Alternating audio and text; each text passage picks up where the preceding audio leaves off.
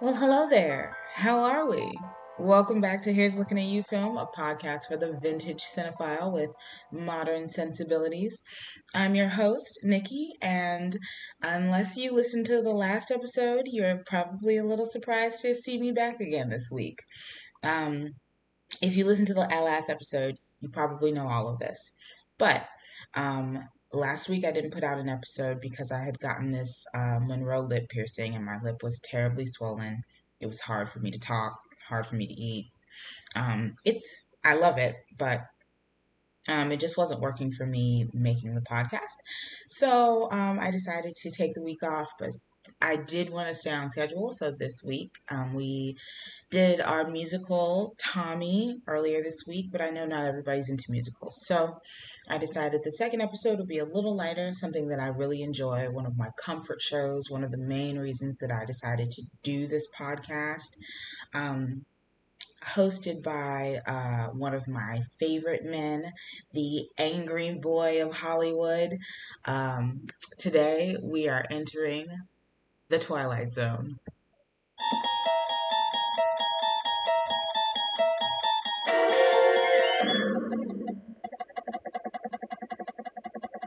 So, The Twilight Zone is a science fiction horror anthology show created by Rod Serling. Now, Rodman Serling was nicknamed the Angry Young Man of Hollywood because he was as we talked about before with the motion picture production code and general Hollywood code, there were a lot of things you couldn't talk about, which including like political things, things that could cause uprisings, things that could incite any kind of change. They didn't want to talk about any of that stuff on TV or in films. So when Rod created the Twilight Zone, he decided he would take these like very futuristic science fiction thriller kind of plots and use them to metaphorically teach lessons about things that were going on at the time. So there were episodes that revolved around race relations, political relations, sexism, paranoia, psychology, um, all these different subject matters that people didn't really want to discuss or broach, but he could wrap them up in this like futuristic package and make them palatable for TV.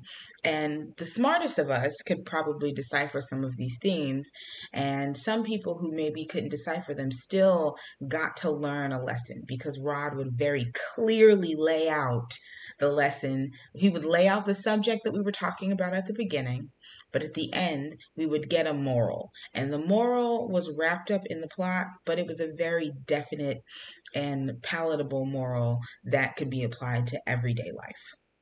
So, the Twilight Zone ran from 1959 to 1964. And of course, there have been like a couple of reboots, including the one that was on CBS, hosted by and created by Jordan Peele.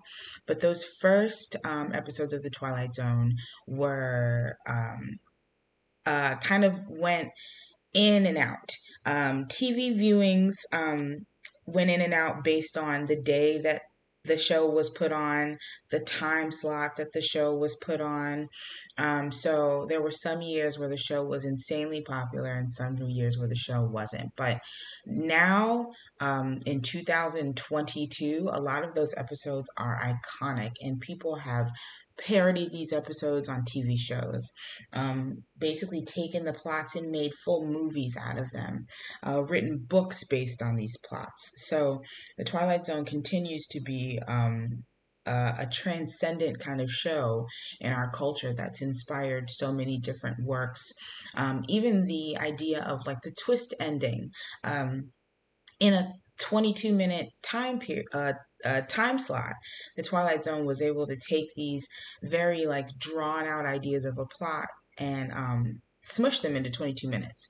We talked about the Alfred Hitchcock show as well, and this we talked about how comparatively the shows were similar because they were, short format. You get kind of these episodic episodes, episodic.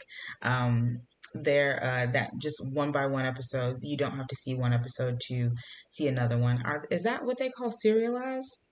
I I forget which one is serialized and which I think serialized is the ones where like they're in you have to watch them in order.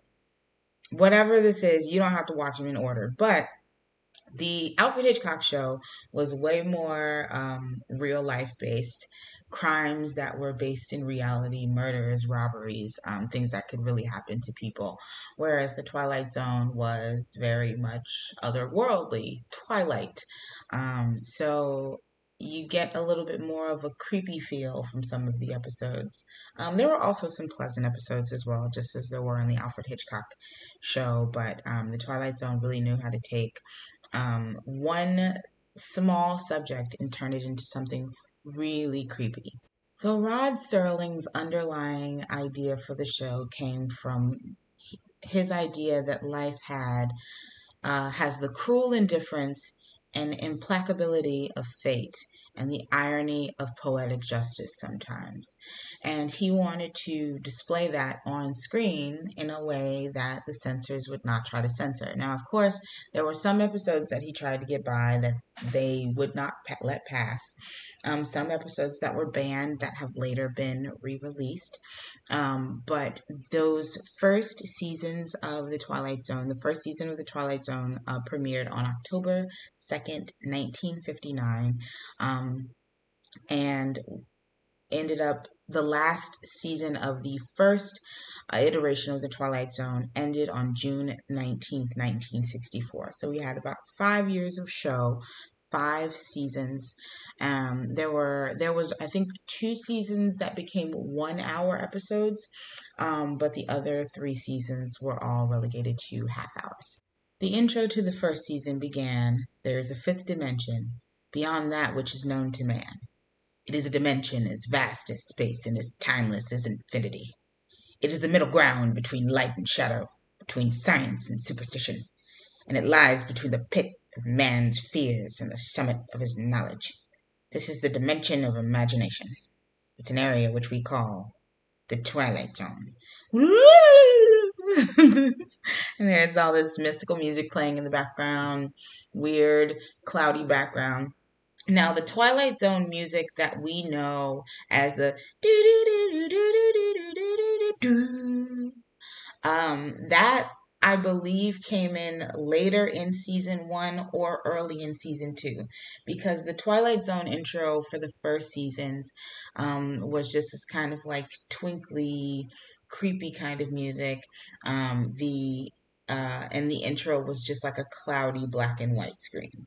In the later seasons, we got like the spinning hourglass and the weird E equals MC square thing flying across the screen. I think those came in the later seasons.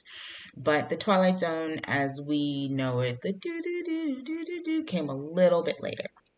So, today we are actually going to be talking about 2 episodes. There were, of course, 6 seasons, as I mentioned. Lots of episodes that we can talk about. We will be coming back to this show multiple times, probably to talk about multiple episodes. But today's episodes are both focused on being alone, isolation. Um, we're going to talk about the first episode that was released on October 2nd, 1959, which was "Where Is Everybody?"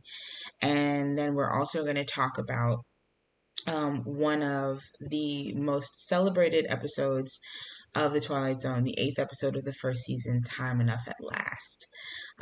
So we're going to get into talking about both episodes, tell you a little bit about the cast, which, funny enough, considering both episodes have a lot to do with isolation, there's not much cast, but I'll tell you as much as I can and get you into these episodes as soon as we can. So, our first episode, "Where Is Everybody?" Came out, of course, on October 2nd, 1959. It stars Earl Holliman and James Gregory, Gary Wahlberg. The opening narration, we get an opening narration on every episode that kind of leads us in. This is the very first episode of The Twilight Zone, so we don't really get much of a narration, but here's what we get. The place is here, the time is now, and the journey into the shadows that we are about to watch could be our journey.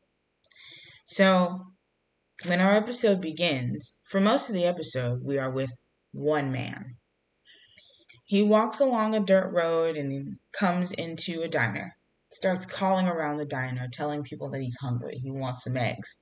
He's got $3.50, I think he says, or no, he says he's got $2.65 in his pocket, which this is 1959 and rounded for today's currency, I think that's about $35 or 20 something dollars. So basically he's saying I got like 25 bucks in my pocket. Um, and he's asking for eggs and some coffee. No one is answering. Music is playing on the jukebox. And it seems like things are smoking, like as if something's been cooking. The coffee's still hot, but there is no one around.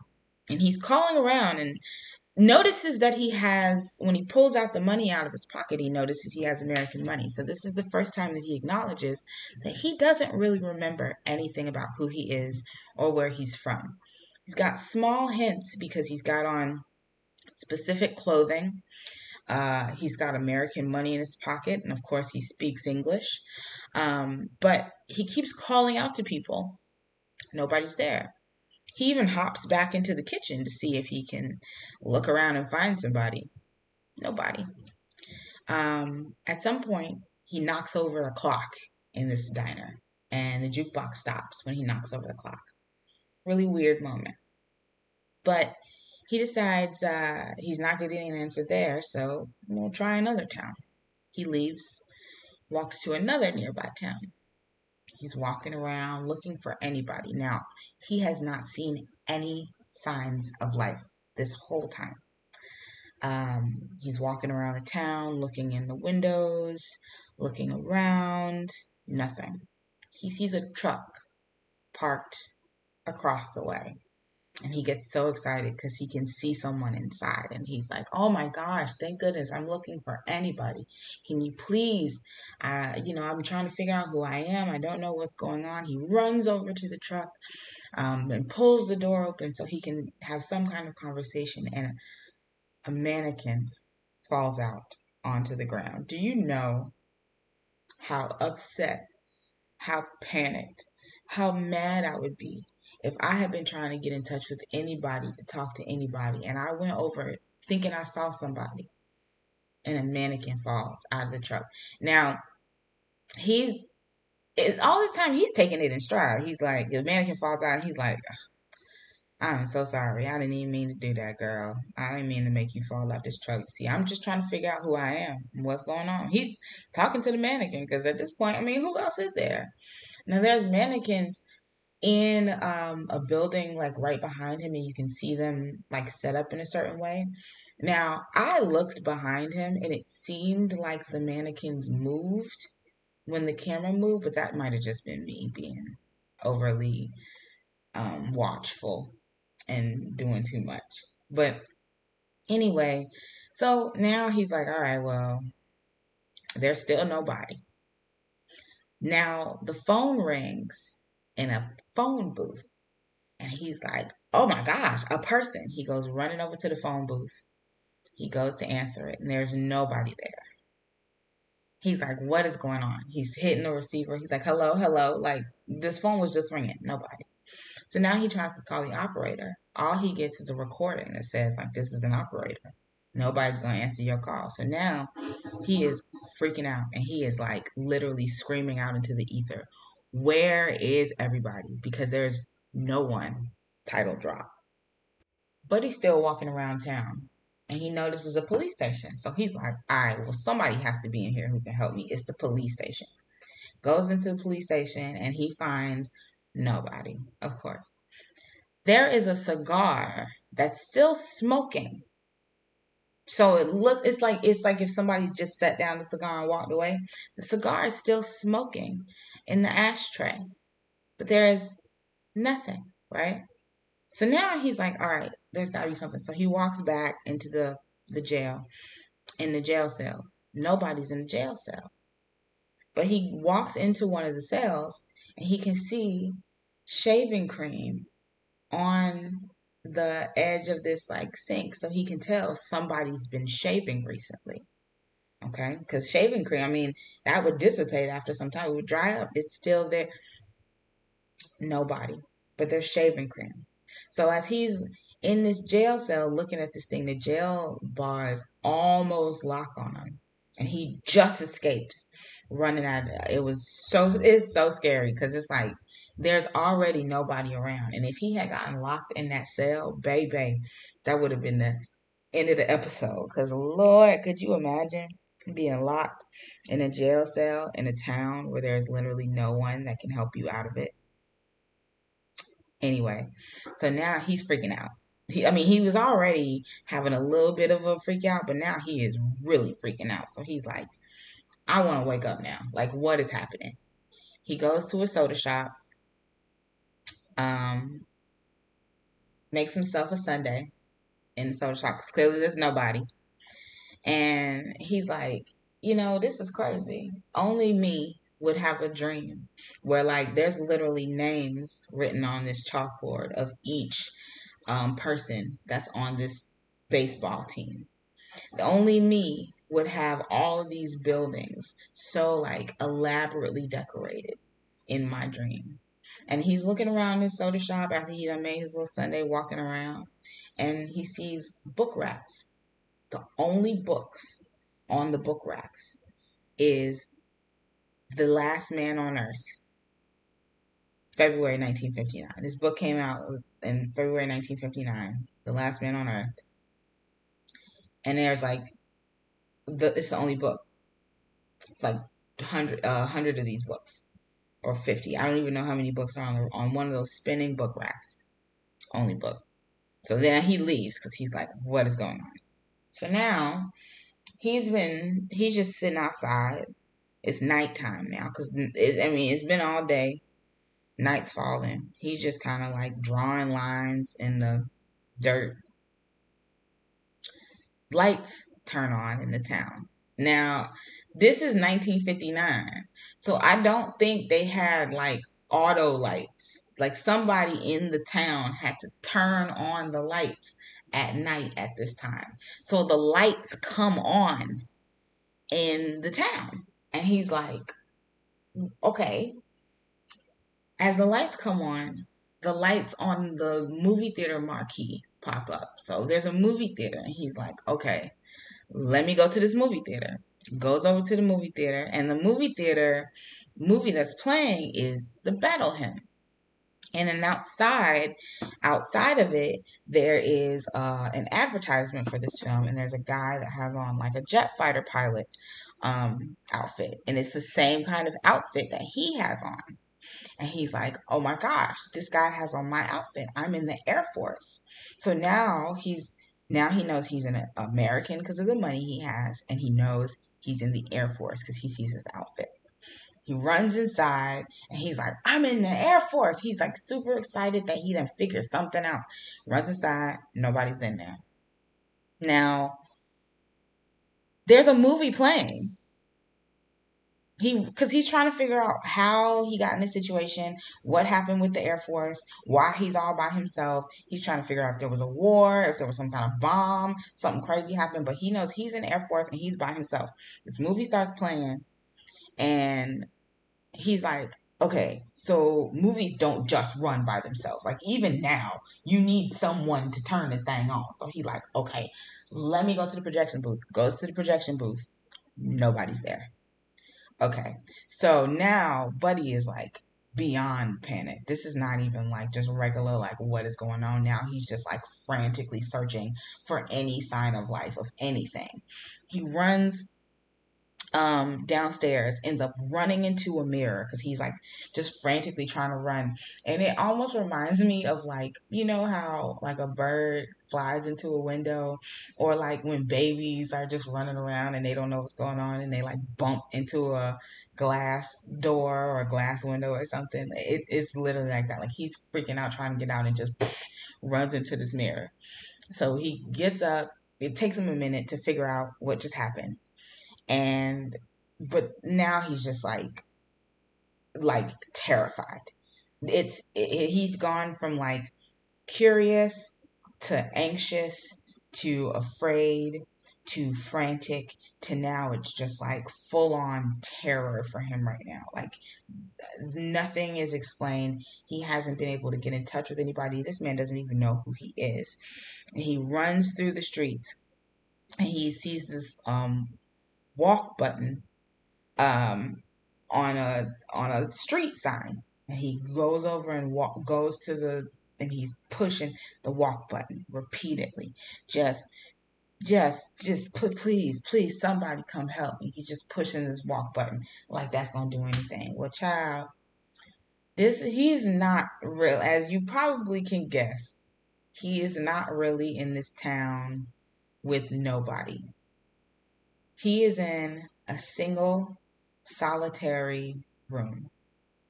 He's being observed by a bunch of men. And the button that he's pressing is not a walk button, it's the panic button in the small room that he's in. This man, notably named Sergeant Mike Ferris, is in an isolation booth and he's being observed. He's been being observed for 484 hours. So that's about 20 days. See, when in 1959, when people needed to go into space, there was no like NASA qualification situation because NASA wasn't quite developed yet. So when people needed to go into space, they would look for people from the Air Force because the air is, I mean, it's pretty much space. Space is air. If you just keep going into the air, you get to space, right? So um, he was being tested. It had been about 20 days, and he was suffering from hallucinations from sensory deprivation. Now, he asked his superior, like, hey, you know, is it bad that that happened to me? Like, am I going to get to try again? And he was like, you know what? Honestly, anybody who was isolated for 20 days and didn't have contact with anybody or anything could be expected to go mad. So we're going to try again. Don't you worry. And the Mike Ferris, he looks up at the moon and he says, don't go away up there. We'll be up there in a little while. But he knows that the next time he goes up there, goes into that sensory deprivation area and goes to go to the moon, he's going to be really be alone. And he's just going to have to struggle with whatever loneliness feels like at that stage. Now, this episode is really interesting because this is one of the few episodes of The Twilight Zone that doesn't have any kind of like supernatural or like otherworldly elements to them. This is literally just about a man who is hallucinating because he has been alone for so long and sensory deprivation. He's in a very small, the box is about the size of like, if you think of like a control panel of like a plane, but like a one person, like if you were in a car. It was about the size of like like the front seat area of a vehicle, and he was in there alone for 20 days, not able to speak to anybody, communicate with anybody. I don't even know if he was able to eat. They didn't make that clear, but I don't think he was able to eat. But this was a very interesting episode, especially when the pandemic first started, and this became my comfort show again, which is kind of how I decided to start this podcast. This is the very first episode, right? And we're in this pandemic where we're being asked to self-isolate. And at the time, I was in a relationship, so I was living with someone, but the relationship wasn't really going well. So I did feel, I know it's very cliche to say I felt alone even when I was with someone else. But I mean, in a larger sense, I live in New York. I had been going to Manhattan to go to work. I was taking the Long Island Railroad to go to the train every day, about an hour and a half each way. I would go out for drinks with my coworkers after. I would go out on Fridays with my coworkers after. We would do happy hours every Friday where we would stay in the office sometimes till 3, 4, 5, 6 in the morning, where I would hang out with them or we'd go other places and hang out. Um, I went from having these very full experiences with people all the time to being isolated in my home in Long Island for days, weeks, months at a time. I had a vehicle at the time. I just sold my car and I had a car, but because um I didn't know that many people, my partner and I, like, he didn't like meet couples at his job, and my job really wasn't a couple kind of job either. It was a startup. So like when we went out, we would go out singularly and go all hang out as singular units. My partner, my former partner, worked at a place where people were married, had kids, had families, were partnered up, but he wasn't like that kind of outgoing person to introduce us to people. So, and even then, like, we were supposed to isolate, so it wasn't easy to like go hang out with people anyway. So it was just days and weeks and months of like me just being in my home.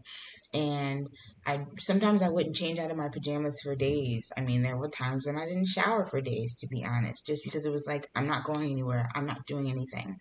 And those first couple of weeks of isolation, it was like, you know, staying home was nice. Not having to commute was nice. I could cook at home. I could clean up a little bit more often. I could, my breaks could be me watching TV. I could work out on my breaks. I could, all this different stuff that I had the ability to do. But after, so many days, isolation does start to make you feel like you're crazy. And this is 1959. So I'm pretty sure spaceships now, when people go up into space, they have areas that are dedicated to being able to move around, mobility. There are multiple space crews that go up into space. But the idea at this point was that, it was just going to be one person going up there, going to check out the moon and coming back down on their own, as if it was like going on a routine check to check out a chemical spill or to go, you know, put out a fire. I know they go out in groups. And just like going out to survey a house to check and see if the grass needs to be mowed. It's the same kind of thing, but, with space and the moon.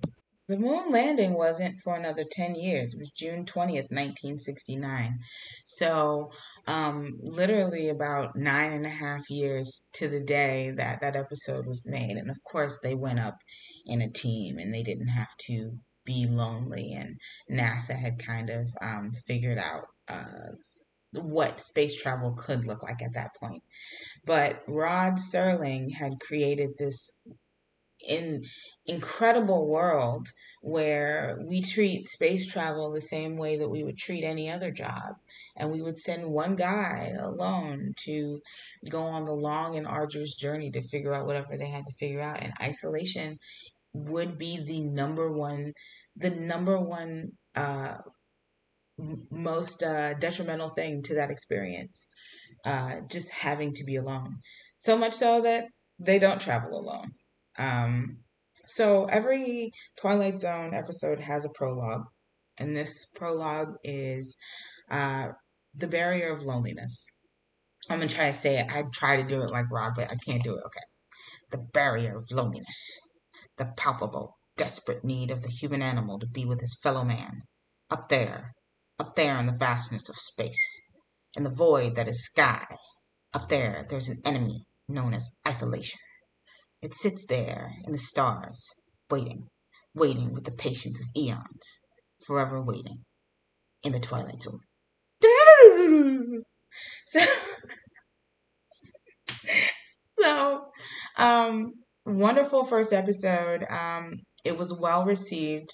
The second episode, actually, I mean, the second season, there was actually an episode um, where the episode was sort of remade, and season two's episode was called King Nine Will Not Return. Very popular episode as well. We'll probably talk about that at another date. But for this to be the first episode of the show, it didn't really give the hints of that like otherworldliness that we associate with the Twilight Zone so much, but it did give this idea of taking a small seed of something, space travel. The isolation of space travel and creating this like vast world, and creating this vast world that only had one person in it is like it. That's what made it so crazy. It was a vast, a really well developed, thought out episode where this man even had dialogue, but all of the dialogue was basically to himself. So we were able to learn things about him through the times when he was talking and through the times when he wasn't talking. It was really great first effort, great first episode. Obviously, this is an iconic show, so it's not like, let's see if the show is going to do well.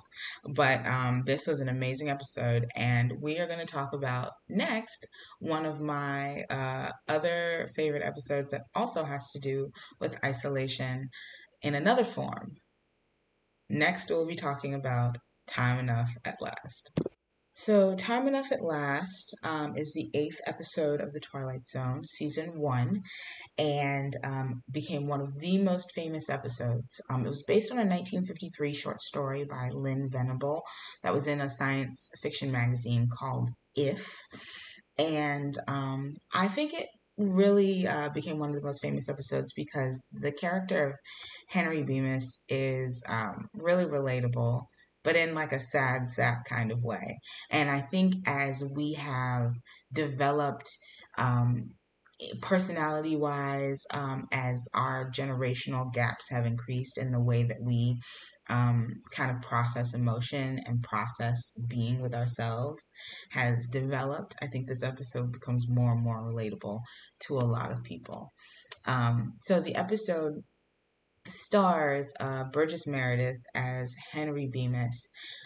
Jacqueline DeWitt plays his wife Helen Bemis, and Vaughn Taylor plays Carsvale, which is his boss. This is another one of these episodes where there are not a lot of people. Many of these episodes, there's not a lot of people in the episodes that are like that have lines, so it's very easy to run through the cast listing, and the interactions are low, so each interaction kind of has a poignant place in the episode. But we're going to get into talking about Time Enough at Last. Witness Mr. Henry Bemis, a charter member in the Fraternity of Dreamers. A bookish little man whose passion is the printed page, but who is conspired against by a bank president and a wife in a world full of tongue cluckers and the unrelenting hands of a clock. But in just a moment, Mr. Bemis will enter a world without bank presidents, or wives, or clocks, or anything else. He'll have a world all to himself, without anyone. Ominous, right? So at the beginning of the episode, Henry Bemis is at his bank teller window and he is helping this woman with getting some cash.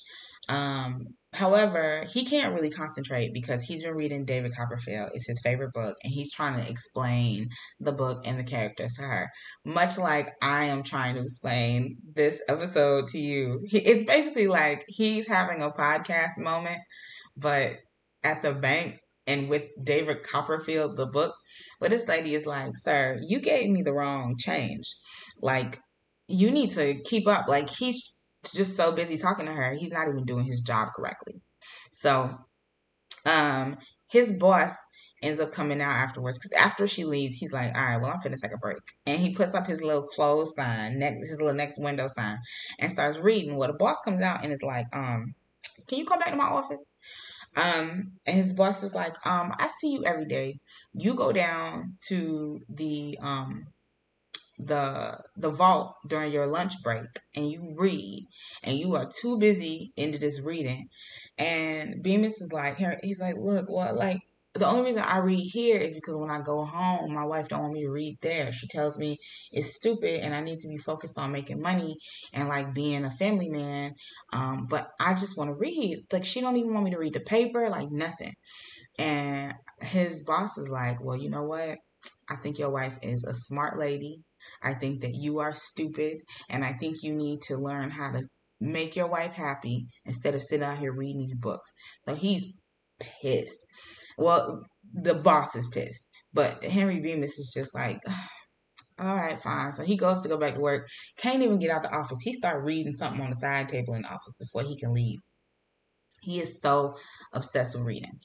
He gets home and he's trying to read at home, and his wife is like, "Hey, we going out to dinner with some of the people. We going to eat with the people."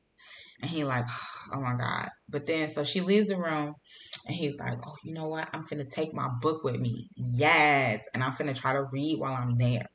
So he's getting dressed. He's so excited. He goes up under a seat cushion, grabs the book, puts it in his little coat pocket, and he hyped.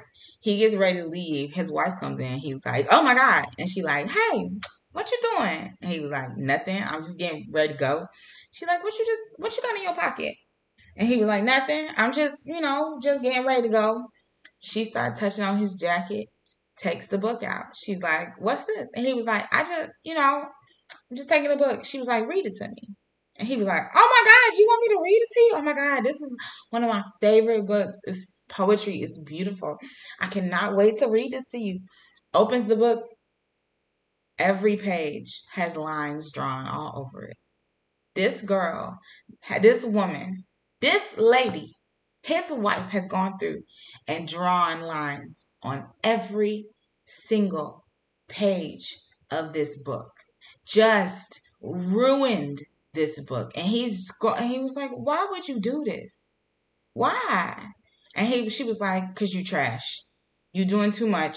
You read too much. I don't know why you're so obsessed with reading. You need to be working. You need to be catering to me, getting this family together. She grabs the book, starts ripping the pages out one by one. And he's like, what? Like, why are you doing this? So she throws the book on the ground and he's trying to gather the pages together. He's just heartbroken because this book is just torn up to pieces. And he loves to read. And I'm confused. Just as a side note, I'm confused because I'm just like, what is so bad about this man reading? Like, these people are really treating him like he is looking at porn. They treating him like he is literally just trying to read David Copperfield. And they are upset at him. The bank teller even is upset at him for reading on his lunch. This is his lunch break. And he like, I see you down there on your lunch break reading. You need to stop. It's my lunch break. If I want to eat all my fingers one by one on my lunch break, I'm going to eat all my fingers one by one on my lunch break because it's my lunch break. It's my right to do that. But anyway, okay, so I'm getting beside myself. I know I need to get to the end of the episode, okay? But we're going to get there. So next day he goes to work, goes on his lunch break. He's like, I'm finna still go down to the vault on my lunch break because it's my lunch break. Just like I said. So he goes down to the vault. He got a little book with him. He got the newspaper. He chilling. He go down there. Boom. He's looking at the newspaper and there's a headline that's like, H-bomb capable of total destruction in big ass letters. But he still looked happy reading this newspaper about this H-bomb. So then he finishes reading the paper. He closes. Oh no, he's reading his book. He closes the book. Then he's like, all right, I'm gonna read the paper for a little bit. Opens the paper. They talking about the H-bomb. He is excited even getting to read about that. While he's reading that, boom, a huge explosion happened outside. Everything starts shaking. All right. He passes out, presumably because there's so much shaking going on. Whatever. He got a lot going on. His glasses fall off his face. Because let me tell you, this is the funniest part. This man is obsessed with reading, right? But his bifocals, he got the biggest, thickest, most Coke bottle bifocals glasses.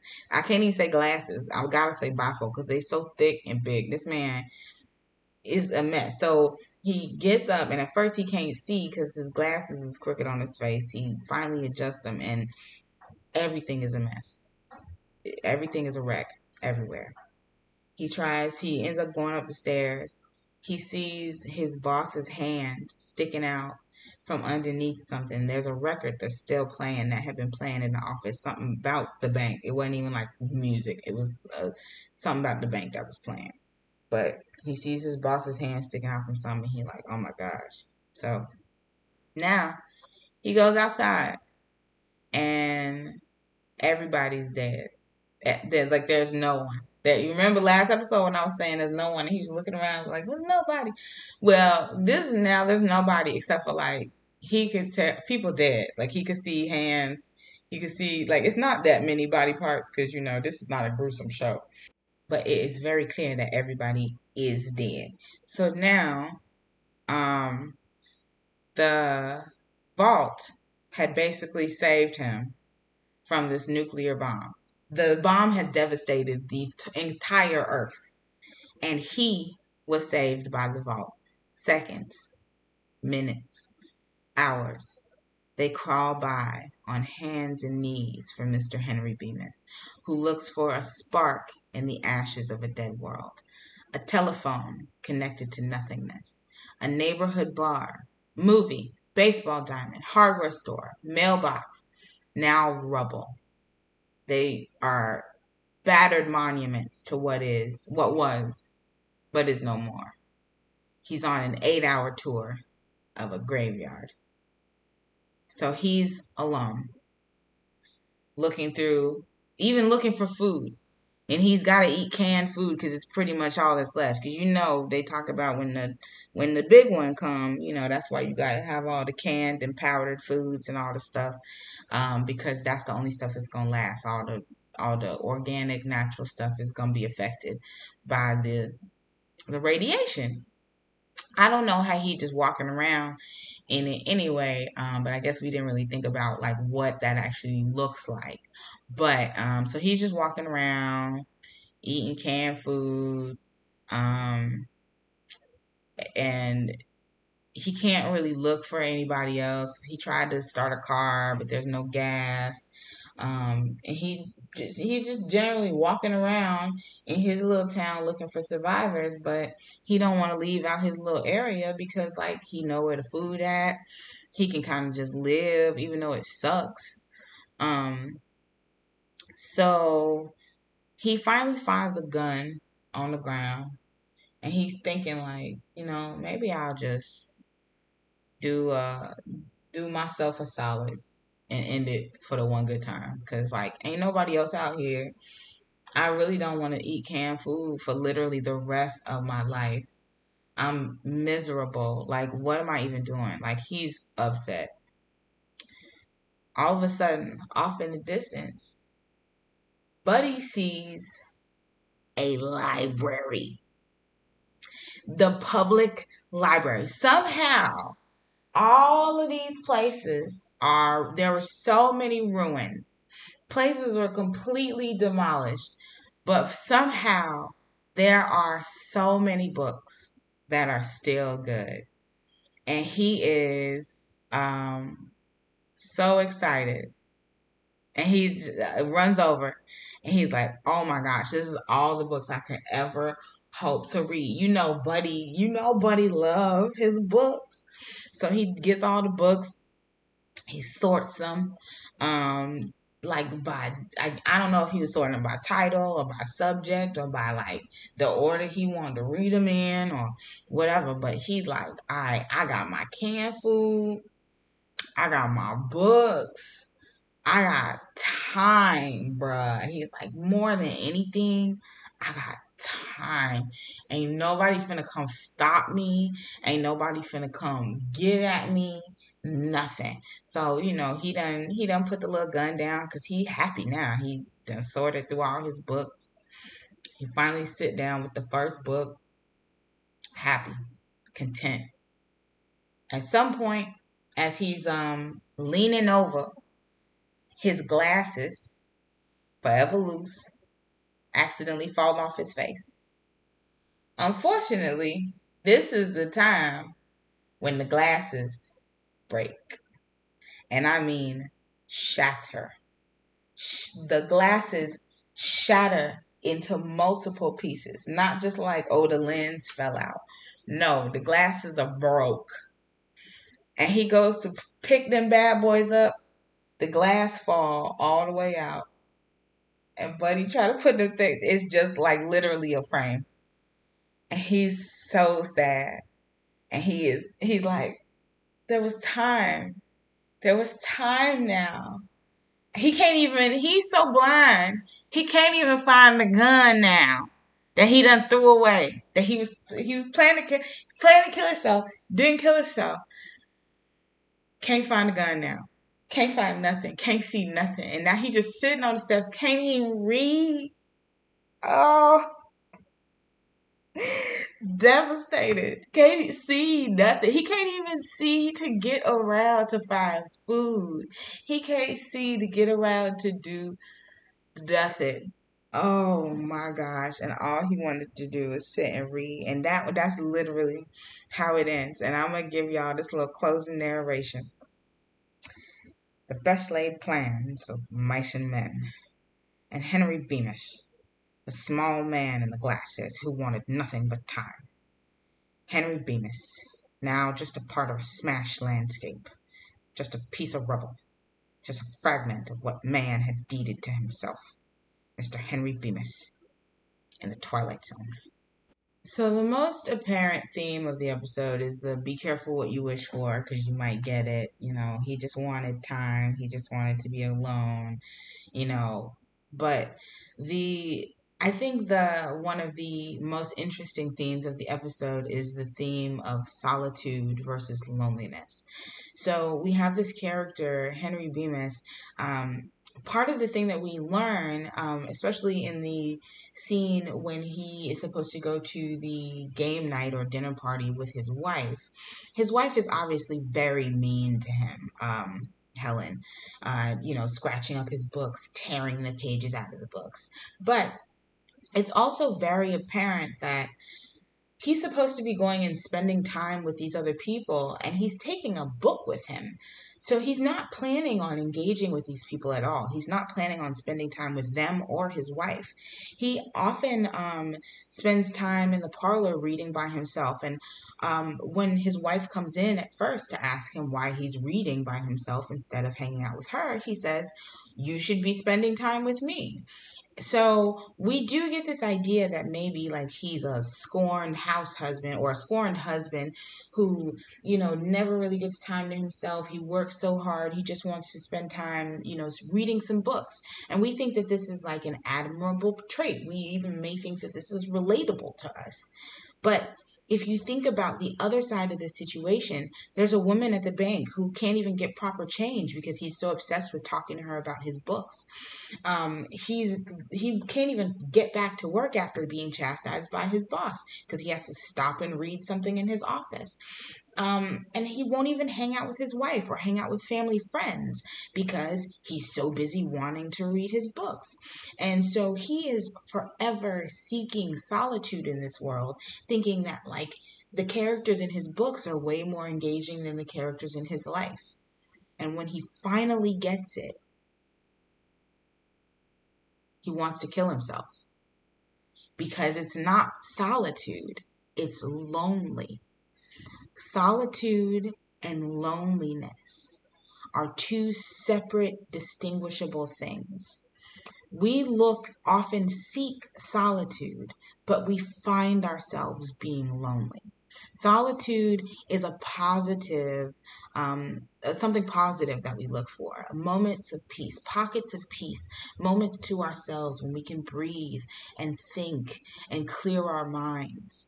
But when we get too stuck on this idea that people are a hindrance to us clearing our minds, people are the hindrance to us being able to have pockets of peace, we risk isolating ourselves into loneliness. I mentioned I was in a relationship where we moved around a lot. We didn't meet a lot of people. He didn't really want to do couple things. He was very focused on his own activities and didn't really want to do things with me. Now, there are a number of reasons for that we can get into on a whole other show because we're not talking about dating. But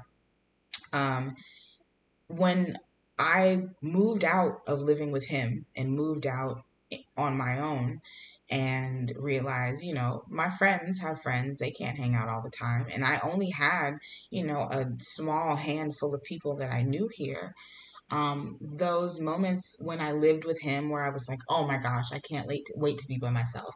I can't wait to not have to clean up behind someone. I can't wait until I can leave food in my refrigerator and it's still there when I come back. I can't wait until, I can leave my makeup on the table and I don't have him complaining about having to use the table before I can clean it up.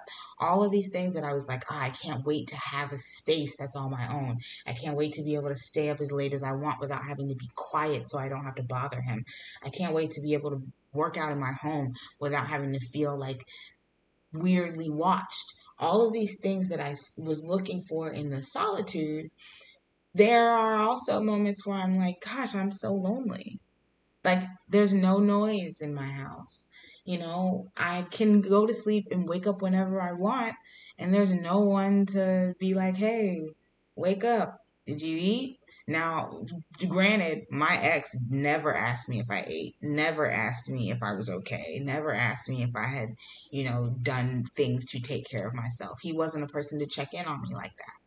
But when you are in a an actual successful or a somewhat successful relationship, having someone around, even kids to have around, or a parent, or a roommate, uh, a best friend who's around, who can just check in on you even when you don't necessarily want to be checked in on, is nice.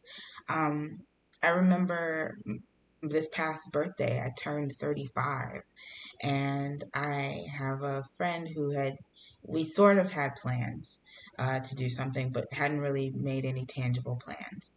And I remember like waking up and feeling kind of like bad, just feeling kind of sad about myself, and saying like, yeah, I don't think I really want to go out today. And I don't know, like at the time it was like, all right, like I don't really want to go out, and I just kind of like put it off. But later on, I kept thinking about the disappointment of having a friend who I was like, yeah, I don't think I really want to go out for my birthday, and having a friend who was just like, okay, and not like, hey, what's going on? Are you okay? Like, can I check in on you? Can I make sure you're okay? Like, not even being like, can I send you some food? Can I get you a cake? Like anything. It was just like, okay, well, sorry you're not feeling good. And it's just this feeling of like, wow, like, sure, I wanted to be by myself, but now I feel lonely because I realized the person who I needed to tell that I wanted to be by myself, didn't want to be with me anyway, didn't want to hang out with me anyway, didn't want to do anything with me anyway. And it's very apparent. So, um, the feeling of loneliness that overtakes you when the happy feeling of solitude passes, it's crazy. And having him sort of like be in this lonely place until he realized that he had those books and he had these characters that were now the only people that would be in his world. He had convinced himself that these characters in these books were the best characters that existed, even better than, people in real life. And now he's in a place where these are the only people. And so he was so happy to have access to any kind of interaction, even if it was fictional or even if it was in book form, that like that lonely feeling momentarily went away. And now, once the glasses break, and that little piece of technology that he has that's allowing him to engage with this fictional world is gone, he has nothing. You see, because in order for him to be able to access those characters in this fictional world, he needs a real person to fix his glasses. He needs a person to help him access the solitude that he needs. And he never conceptualized or really thought about the fact that it takes a person to provide him with that piece of solitude that he would find in those books. And it's really unfortunate knowing that he can't even find the solitude of death, because he's going to be stumbling around looking for that gun forever.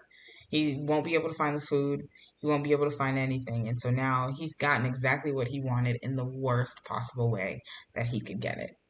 So, The Twilight Zone, there are some episodes, I think, on Pluto TV. You can watch the first two seasons for free.